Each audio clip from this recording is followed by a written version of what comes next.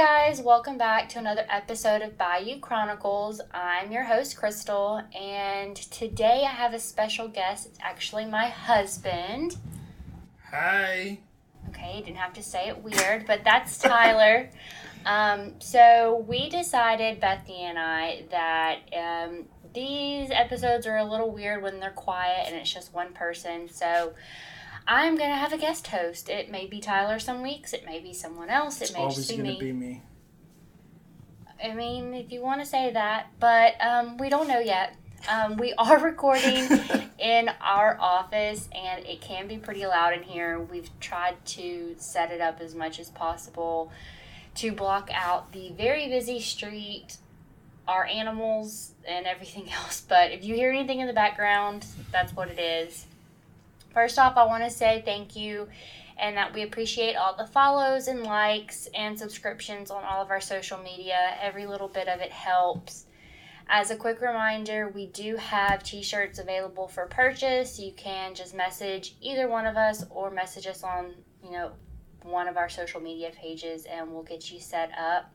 Be sure to get yours. They're really cool. We like them. My husband doesn't even have one yet. But I have one. Because she makes me pay for it. Yep, that's right. You got to pay for every single one. It's not free in this house. We were supposed to have our Twitch stream coming up at the end of this month for Bethany's birthday. We had planned on kind of doing a live ghost hunting thing. Now that we know that Bethany might not be in town for it, we've kind of postponed it. She seems to want me to do it with Tyler. Oh, yeah. I don't know how I feel about that. That could be the one I do. What do you mean the one you do? The topic I do could be on the Twitch stream. We'll talk about it. You're not going to want to miss that one because it's a great one. Either way, go give us a follow on Twitch. We're trying to get to 50 followers and make affiliate. We've already reached our first goal of having enough. What are they called? Average viewers. We've already made that goal. We have at 7 average viewers, so we just need the 50 follows.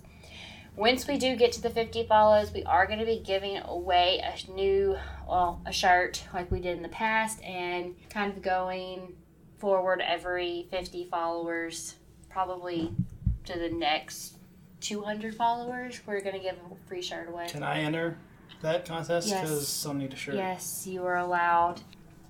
Sorry, he's putting his phone in places it shouldn't. So if you heard all the little buzzing. Sounded so wrong. Sorry.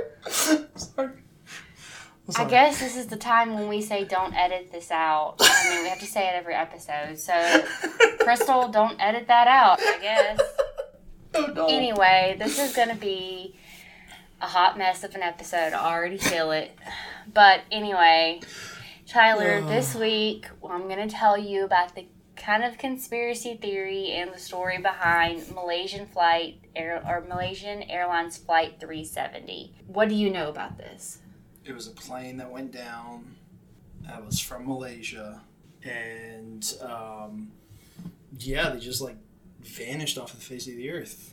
And okay. People have thought they've uncovered the airplane, but there's been no actuality and nothing that I've seen. It hasn't been confirmed. So okay, yeah, that's pretty accurate, pretty on the money. There's a couple other things, but if you're new around here, which probably if you're listening to this episode you're not, but when Bethany and I record, one of us doesn't always know what the other one's going to talk about. And so we kind of do it in a story form. And now my husband's trying to take a drink.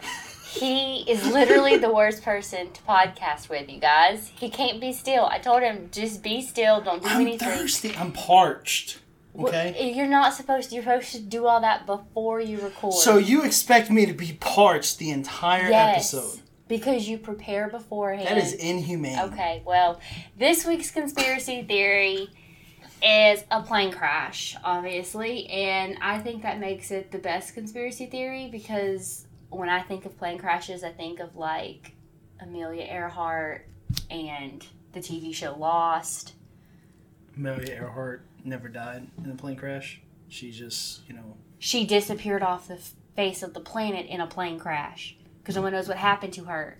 And what happens when a plane runs out of fuel? It crashes, or it crashed somewhere, unless aliens took her. But anyway, Aliens. Hopefully you have seen Lost. If not, I hope you know the premise of it, which is an airplane crashes and the survivors live on this island, and they spend however many seasons trying to figure out why they're on this island, what brought them to this island, what monster is on the island, all this kind of fun stuff. Honestly, I loved the show, but my favorite part of the show was the fact that Charlie on the show, he was the same guy, I can't think of his name right now, but he was the same guy that was in Lord of the Rings. And I was obsessed with Lord of the Rings when Lost came out. And there was, like, so many Lord of the Rings, like, inside jokes in Lost. And it made the entire show even better. Never seen it. What, Lost or Lord of the Rings? Lost. Oh, I've seen okay. every single Lord of the Rings. Well, then we're going to watch Lost because it's amazing. That's funny. Yeah, I know, whatever. But basically, think about how every TV show you've ever watched, just about every TV show that's like an action show or a crime show or like a medical show, there's always a plane crash. Always. Like, I can't even think of one that doesn't have one. ER. I don't even watch Grey's Anatomy. I know they had a plane crash. That 911 show, Lost. Like, literally, most shows have a plane crash. I'm trying to think of one That doesn't have one, or does? That doesn't. Yeah, okay, exactly. 'Cause they always show a plane crash. But this is not like TV and movies. This is a real life plane crash that happens. And as I was researching this, I found out that plane crashes are pretty common. Not like car crash common, but they're pretty common. But it's still rare enough that every year it's in like the low hundreds, the amount of people that die every year in a plane crash. So in this particular instance, on May 8th, 2014, Malaysian Airlines Flight 370 stopped responding to hails and eventually just completely fell off the radar. Despite the way that the media portrays commercial airplane crashes, like I said, they are super rare.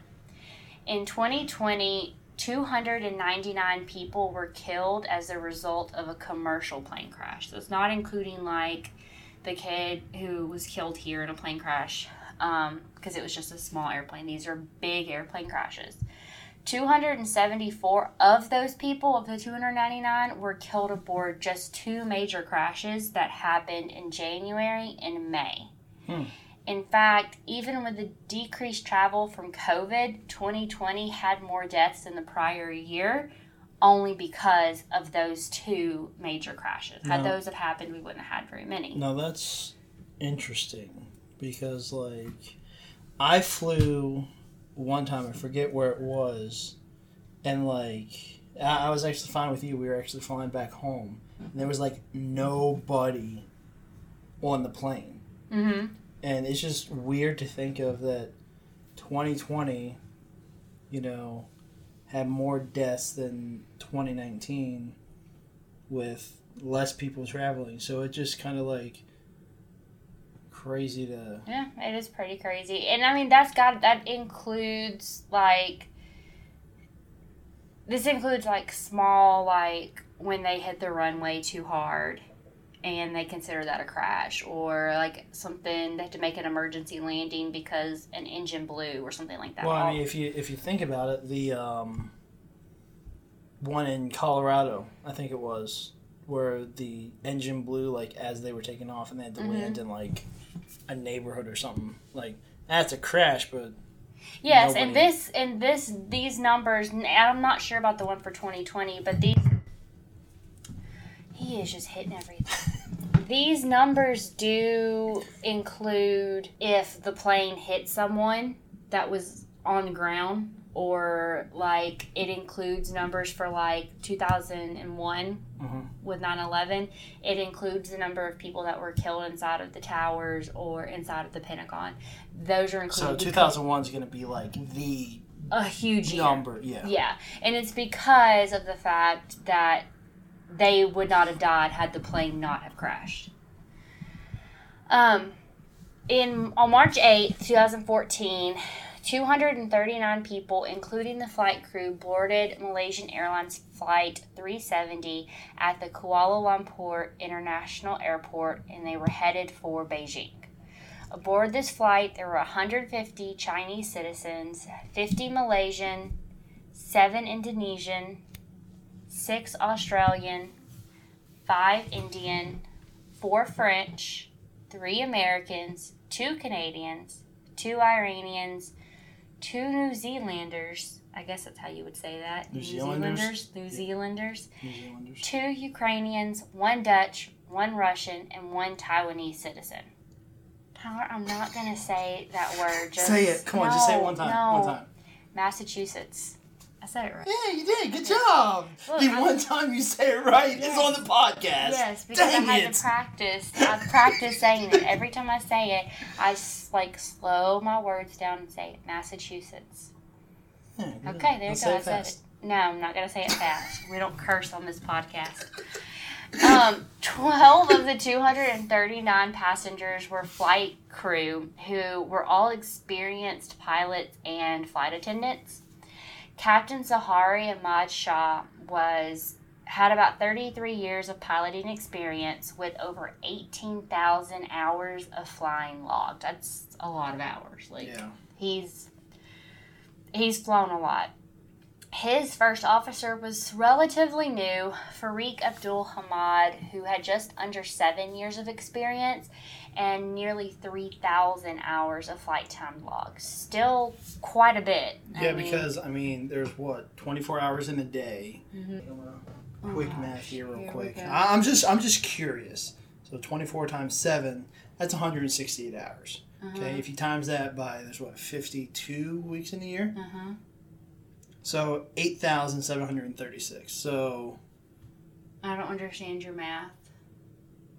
I don't either. So I don't know where you were trying to go with that math. I don't know either. Okay. Well, he flew a lot. Yeah. They both did. But so these Better men, than I can do math. Yes. These men were not newbies in any way, shape, or form. They were very experienced pilots. They knew how to fly a plane, and they had both done so several times and had no major issues besides, occasional mechanical failures. While human error is totally within the possibility, within the realm of possibility, we have to remember that most plane crashes every year are not because of human error, but they're actually because of mechanical failure, or they're done on purpose, as in people hijacking it, cyber attacking it, people shooting it down, stuff like that. Flight 370 took off from I cannot say this today. Jesus, every episode. Kuala Lumpur at 12:42 local time. At this time, they were in contact with air traffic control and cleared for their flight to Beijing. The last known contact with Flight 370 was at 1:06 a.m., and it was an automatic position report that was sent from the Aircraft Communications Addressing and Reporting System, or as it's called, ACARS. At 1:19 a.m., Captain Zahari checked into air traffic control, and this would be the last time that anyone heard from the crew or the flight. As the flight headed into Vietnamese airspace without any contact with air traffic control, they became worried. Because typically what happens is when you fly into a new country, into their airspace, you check in with that country's air traffic control, confirming that it is okay that you're there, letting them know where you're headed, and it's just kind of like a common courtesy thing, but also you kind of need to do it so that they know that you're flying and another plane doesn't run into you. Another captain was able to reach out to the aircraft they were flying relatively close nearby, and there's a method that you can radio contact them, and they were able to contact it, but they were only met with what the captain described as mumbling and static, and that's all they could hear. At this point, it was completely understandable for air traffic control to be worried. as far as the radar was concerned, they were still flying, but this was the last time that they were able to pick them up. The last radar tracking that they have for Flight 370 has them flying along their original trajectory, but then turning right for a while, for a few, I'm assuming 1,000 miles. I'm not sure. It blows my mind how fast we can go in an airplane over a short distance of time. So my brain doesn't work that well for that. But they flew right for a while, and then it kind of made a left-hand turn. And at this point, they were nowhere near where they were supposed to be. During the next few hours, officials on land started trying to reach out, started trying to figure out why they couldn't contact, for them to lose contact like that. And they were just trying to figure out what was wrong and not quite panic yet. When the flight did not land at its scheduled time in Beijing, that's when the Malaysian Airlines announced that they had lost communication with the plane and they were officially starting a search and rescue mission. On March 24th, the airline started informing the families of the passengers and crew that the plane was presumed lost and that there were no survivors. Over the next 3 years, a search of the last known area was conducted, with several pieces of debris being found and eventually verified as pieces of Flight 370. And I will talk about these a little bit more in detail. Without anything to prove about what happened to the aircraft, rumors started building and several theories about what happened formed. So here's, just off of all of that, I don't know what was by them when they were flying or whatever, but to go right and then go left, it's kind of like you're going to avoid something. They could have been, flying into like a military base or something like that, which military bases, unless you're in the military. This was the middle of the ocean at this point. Never mind. Yeah, they were in the middle of the ocean. Never mind. Okay. Good thought process, though. But they're in the middle of the ocean. Yeah. I can show you a picture. Would you like to see a picture of where they were at? Yeah.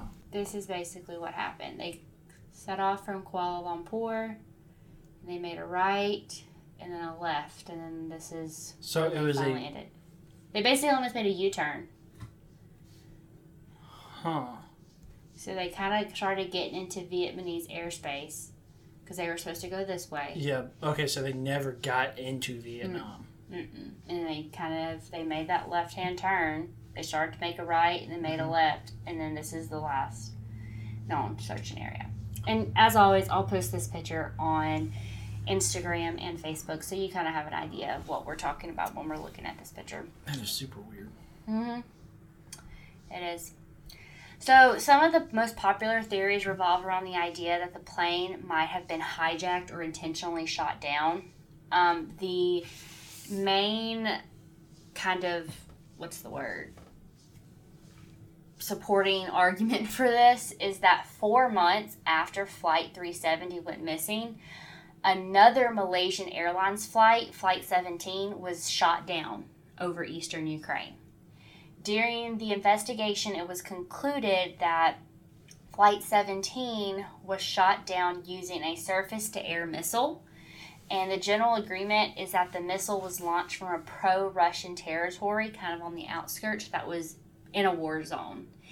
And Malaysia, Netherlands, and Australia, who had the majority of the casualties on that flight, Flight 17, all placed responsibility with the Russian government. And because of the short time between the two crashes, some theorize that Flight 370 may have been shot down as well. Now, who shot the plane 370 down is not something that everyone agrees on, though. For them to be shot down in the middle of the ocean, Malaysia or Indonesia had to shoot it down. Why did Indonesia have to shoot a plane down in the Ukraine? Oh, you're talking about 370. Yes, I'm talking about 370. Not necessarily. A surface-to-air missile? Without it landing in a country in order to shoot it there, because the only two that are close by, okay? But no one says it has to be a surface-to-air missile. It could have been anything that shot it down. Well, yeah, it could have been, but I'm just... Theorizing, exactly. As far as who could have shot down Flight 370, it's been suggested that everyone from the U.S. government to Iran has shot it down. So it's pretty much anybody's game at this point. These claims don't hold much truth, as most of the information that would support it is kind of circumstantial. And these claims revolve around fear, in my opinion, and paranoia. Mostly fear that the U.S. government anticipated a similar attack to 9/11, and that the people on this flight were not who they say they were, and all this kind of stuff. And shot down a plane, or that the plane was shot down as part of a training exercise and the search was a cover-up. Obviously, this type of stuff is kind of sketch, but I mean, it could be true. Now, I did tell you earlier on that there were 2 Iranians actually on the flight, and that was something that people didn't know at first, because these 2 Iranians actually boarded the plane under fake passports, and they boarded under a different name, and it wasn't until afterwards that they discovered that these 2 Iranians were actually someone else. So I think that's where that fear of like, oh, the U.S. government thought this was a hijacking, but I feel like that's very racist to assume, but that's kind of how people are now. I mean, yeah, sucks to say it, but a lot of it, something could have been that they did, they were leaving Malaysia, okay, and maybe they got into some trouble in Malaysia where they needed to use fake passports, so like, you never know like what anyone was, or kind of like here in the U.S. with the U.S. Marshals and witness protection, give them freaking brand new identities. So maybe they were doing something for the Malaysian government and like, hey, we'll give you new identities, and Malaysian government, Chinese government, Iranian government all come together and be like, hey, these guys are going to go into China and all this. So you never know like why they had fake passports. It's not because they were trying to, ruin the country, but... No. I mean, the general assumption was, or the general agreement was, that they were stolen passports, but that the men were headed to Beijing to be asylum seekers. And so that is why but they said that everyone pretty much said that there's no way that this was a terrorist attack. Like, that it was just kind of like a coincidence. But I do think that's where this idea that the United States government anticipated attack and shot it down, I think that's where it kind of stems from. It's wrong that it stems from that, but I think that's where it comes from. Another possible explanation of the crash was that it was some kind of hijacking. While a few theories out there suggest that it was conducted maybe by another government or some type of cyber attack on the plane, the most documented and, in my opinion, most disturbing claim is that it was actually conducted by the captain himself. Some versions of this theory were put forward by different authors of books and journalists around the world that suggest that Captain Zaharie used the flight as a way to commit suicide. His family denied these claims then, still denies them then, and over the years have just stated that it's not possible that he would have done that as a way to commit suicide, nor would he commit suicide. But everyone knows you never know who's going to commit suicide and who won't. The evidence that kind of leads to the theory that Captain Zahirie's role had a role in the crash comes from his apparent lack of plans scheduled for after March the 8th. Now, to me, lack of plans does not mean that you are going to commit suicide. If that's the case, all of us would kind of be in trouble if I just said, I don't have plans after March the 8th. I'm trying to wrap my head around that. What? Like... How do you not have plans? No. Like... I guess because if he doesn't have anything planned after March the 8th, he assumed that March the 8th would be the last day on Earth. But I think that's stupid. Yeah. Several media outlets have pointed to the fact that the captain and his wife were going through a rough patch and had recently separated. Again, this doesn't mean that someone is going to crash a plane full of people. It seems that most people recognize this theory is nothing but rumor, as it has no direct evidence that supports these claims. Even more so, an aviation expert named Peter Clark admitted that it would have been next to impossible to even prove this, even if there was some type of strong evidence, as the pilots themselves were not skilled enough to disable communications. He mentioned that there's so many levels of security, there's so many different ways that the communication is built into the actual plane, that even together, they could not have disabled all of the communication, including the radar. People have put forward other crazy theories ranging from black holes to aliens. And while it is scientifically not possible that it was a black hole, because if it was a black hole, none of us would be here, if you're an alien believer like me, then you have to know that that's very much a possibility. I personally have no idea what happened to Flight 370. If I listen to a part of my brain that has watched all of these TV shows about plane crashes, it tells me that it was connected to Flight 17 being shot down. Because, I mean, really think about it. What are the chances that two flights from the same airline are shot down just months between each other? Like, that's really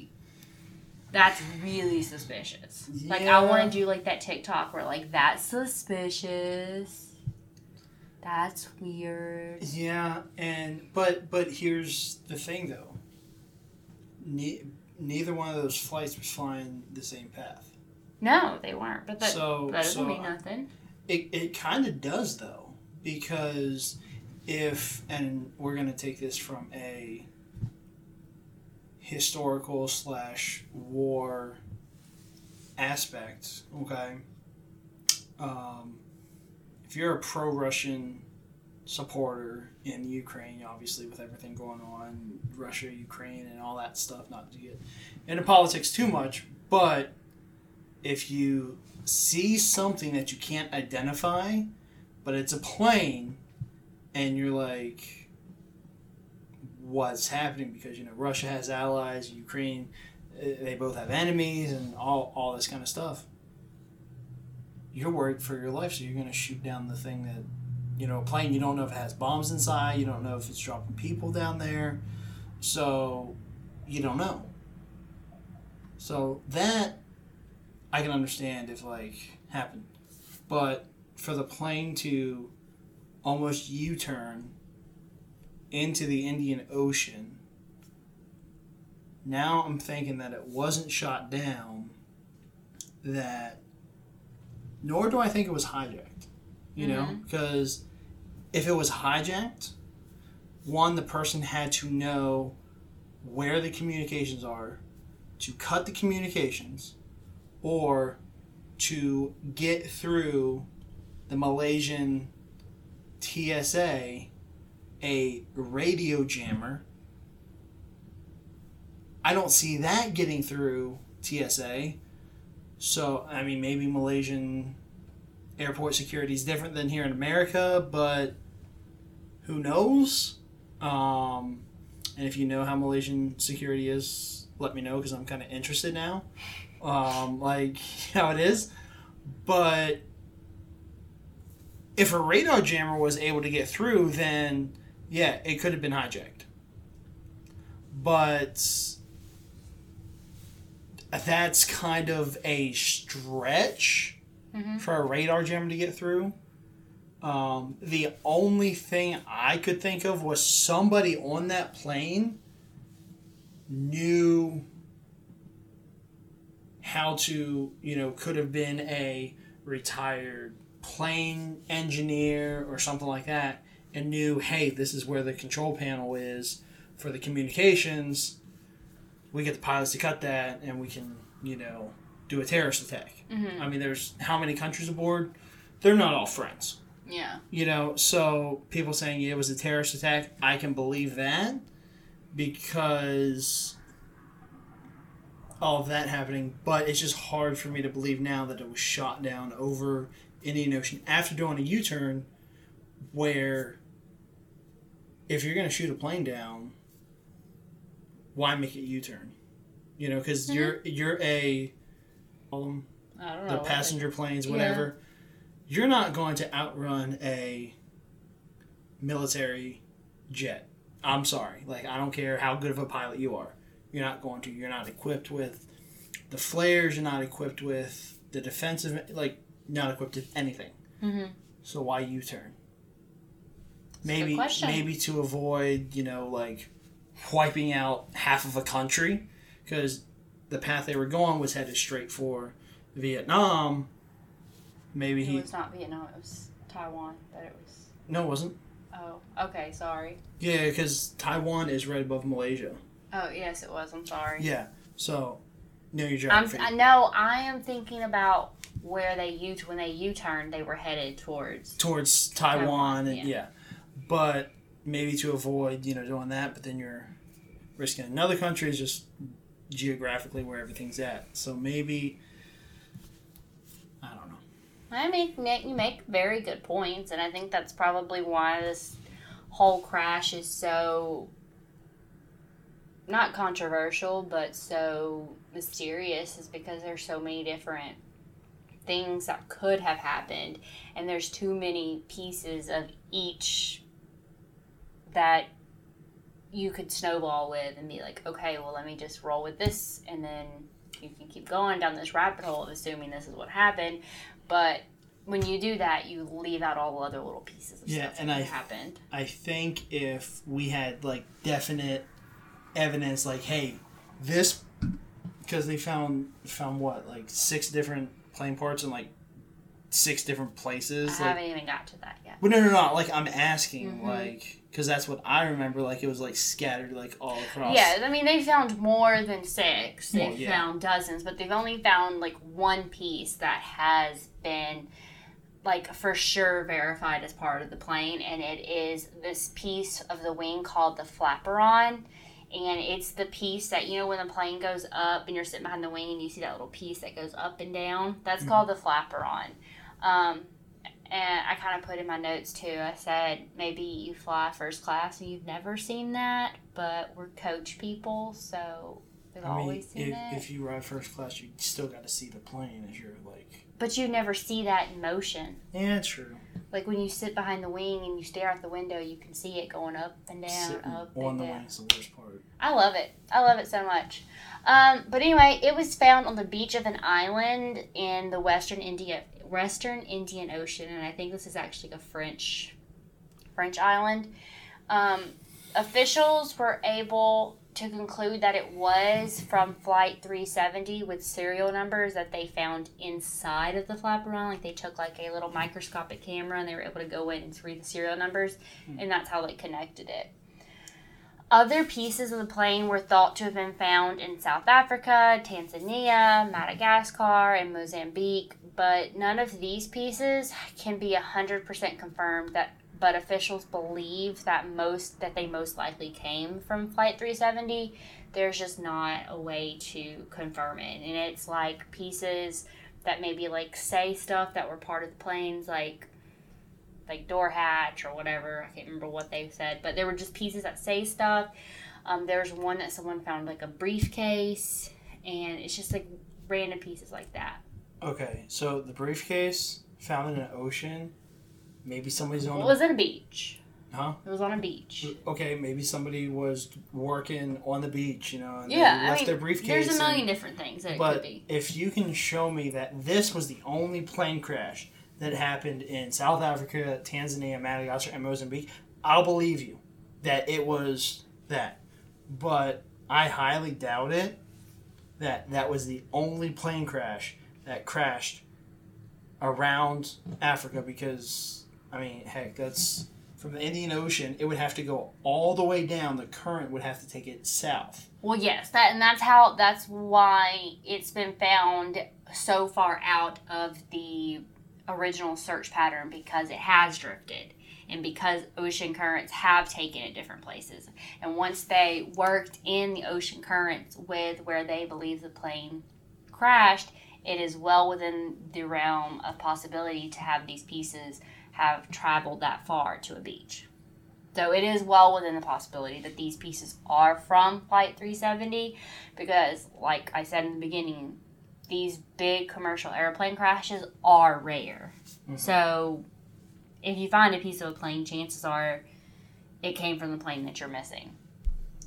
Today, the families who are still missing, of the families of people who are still missing, they still request that searches continue in hopes that something will turn up.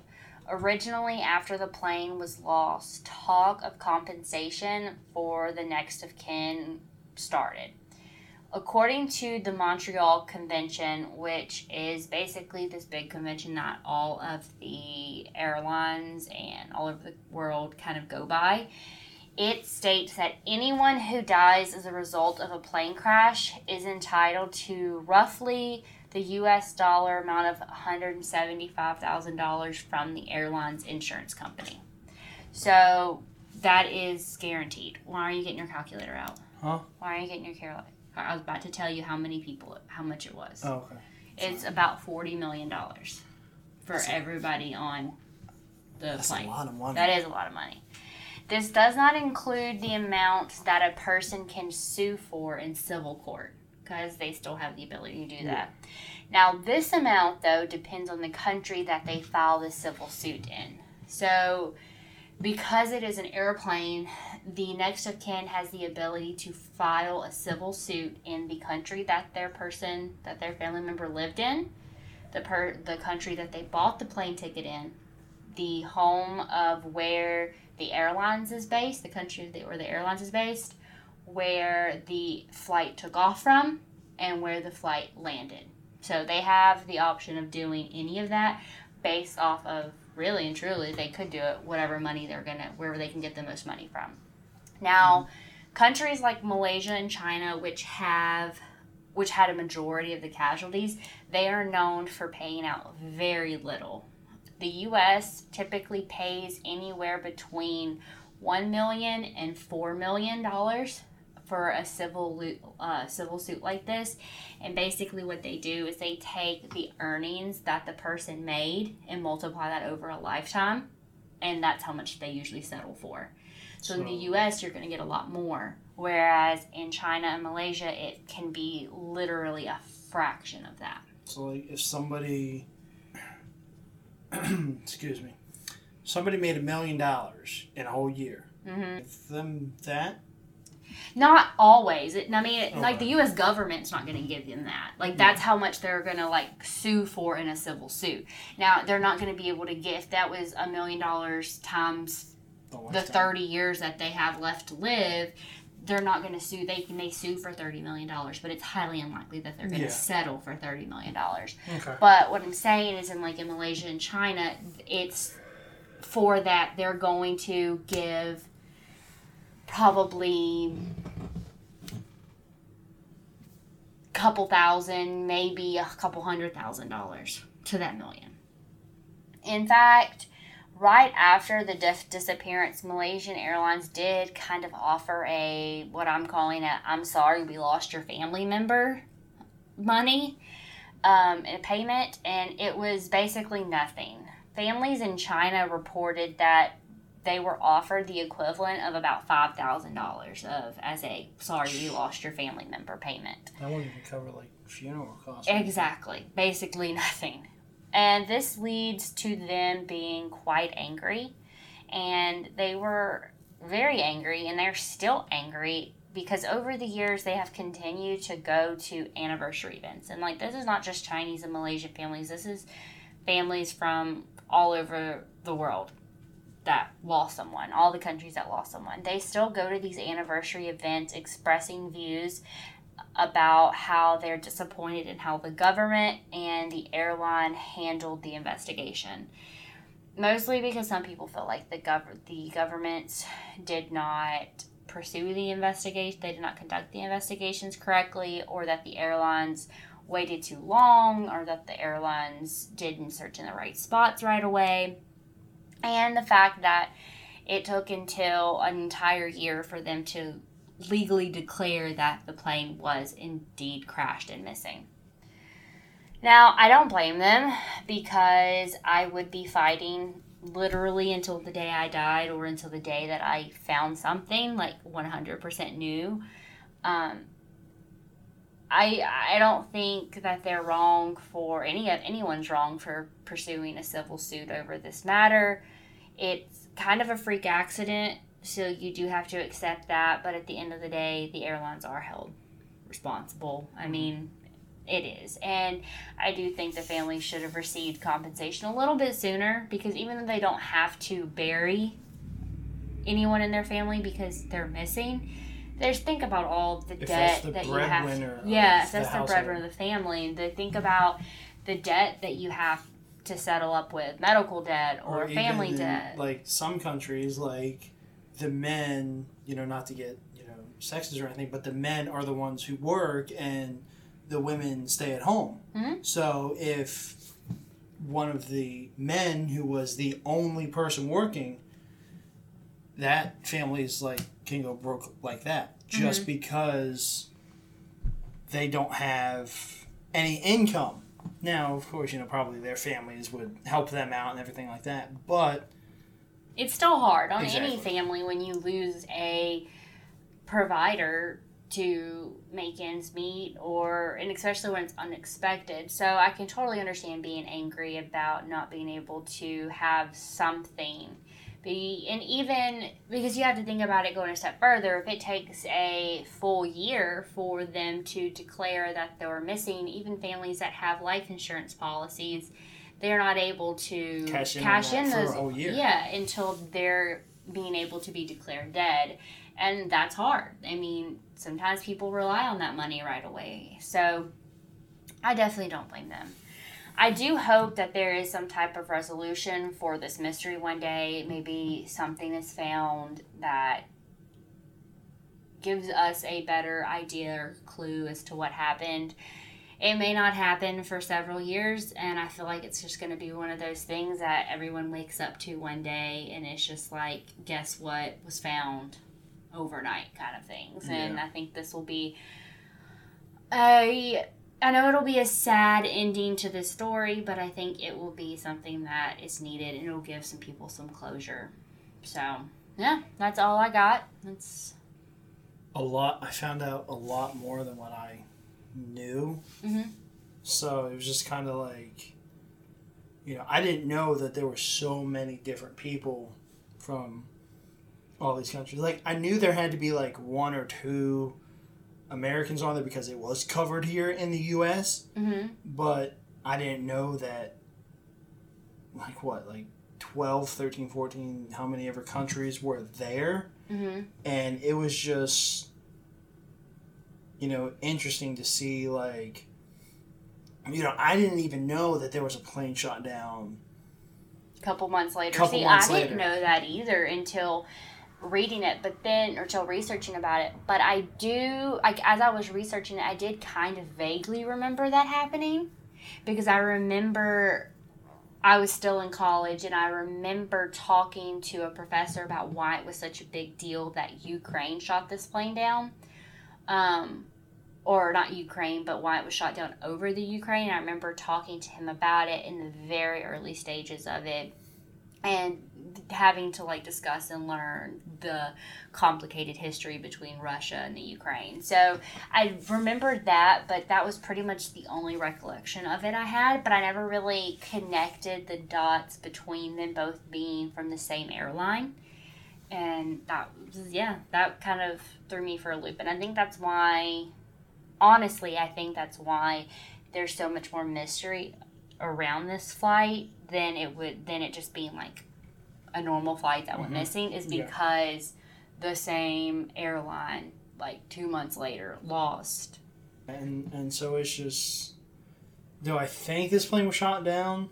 No, because where it was shot down, you would have to have the Malaysian government, you would have to have the Indonesian government, and you would have to have the Taiwanese. See, that's what I struggle with that one. I believe it's Taiwanese government. All three of them saying there was no fighter jets in our airspace at the time this plane went down. And to get 3 countries to say the same thing. I mean, it could be aliens. I told you. I mean, it could be aliens too. Yeah, sure, it could be, but you know. I mean, all they had to do was phew, and that's why they disappeared. They just took them.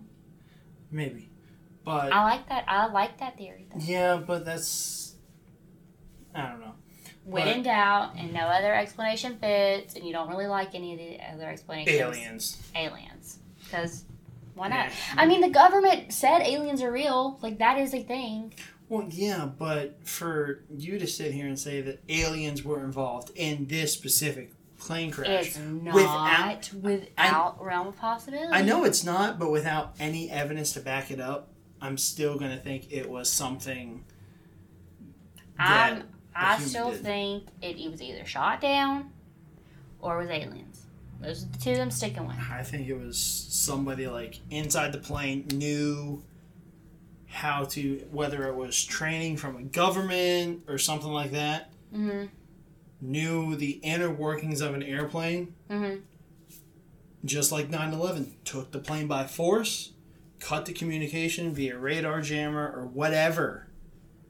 And maybe they had a jammer in their cell phone. That's how it got through. I don't know if we had the technology. You would be surprised what, like... I mean, I know. There's some technology, but there's a fine line between TV technology and actual technology. No, I'm saying, like, a radar jammer disguised as a cell phone. Okay. Again, I'm still thinking that's TV technology. You would be surprised. Okay. But still, I think my two suspicions are more correct than yours. Well, I think yours are more science fiction than anything. We'll agree to disagree. Aliens aren't science fiction? No, because aliens are reality. Aliens are real. The government has literally released pages and pages and pages of documents saying aliens are real. Here's the proof. We're giving. Do you not know about that? No, I do. Okay, so how does that make alien science fiction when they've literally said aliens are real? We will agree to disagree. Okay, aliens aren't science fiction anymore. They have moved into a new realm. They are no longer science fiction. They are science fact. So they are an possible explanation for what happened to this plane. Okay. End of story. Y'all heard that. That's the end of the podcast. You know, she said end of story. So her story's over. So oh my gosh. End of podcast. Make sure you enjoy it and let them know that you liked having me on this episode. Because, you know, I got really excited when she wanted me on here. And I want to be back on. You know, if I'm back on another time, I think I should get a free shirt. You know, because I'm a repeating guest. We'll talk about it. But you got to be quieter next time. You move too much. I don't think you realize how much every movement you make is picked up. I mean... Whatever. Okay. Well, that's the end of this podcast. If you enjoyed Tyler, please hype him up and let him know. If you didn't enjoy him, leave a comment about how much you didn't enjoy him. He enjoys feedback. Wow. I wouldn't expect you to have them be negative towards me. Hey, they're negative towards us all the time. You should see the hate comment we get on YouTube. We only get hate comments on YouTube, but we love them. Bethany does not love them. I think they are freaking hilarious because when Knick Knack Paddywhack went off and made us blow up on YouTube, my very sarcastic remarks were freaking hilarious, but someone else could have treated him like that, and that we were very condescending. and all kinds of stuff. I think it's funny. I invited him on the podcast, so I hope he listens to every podcast. I've invited him. I literally said I would like him to be on the show because I would like to know what the curse word was that he called us that was like 6 letters and starts with a B. I still don't know what it is. And it's not the one you're thinking of because it doesn't make sense in the sentence. No, I'm trying to think. I'll think about it. Yeah, I still don't know. But anyway, this one's dedicated to Knick Knack Paddywhack. Give the dog a bone. Hope you guys have a great night, and we'll see you guys next week. Bye. See ya.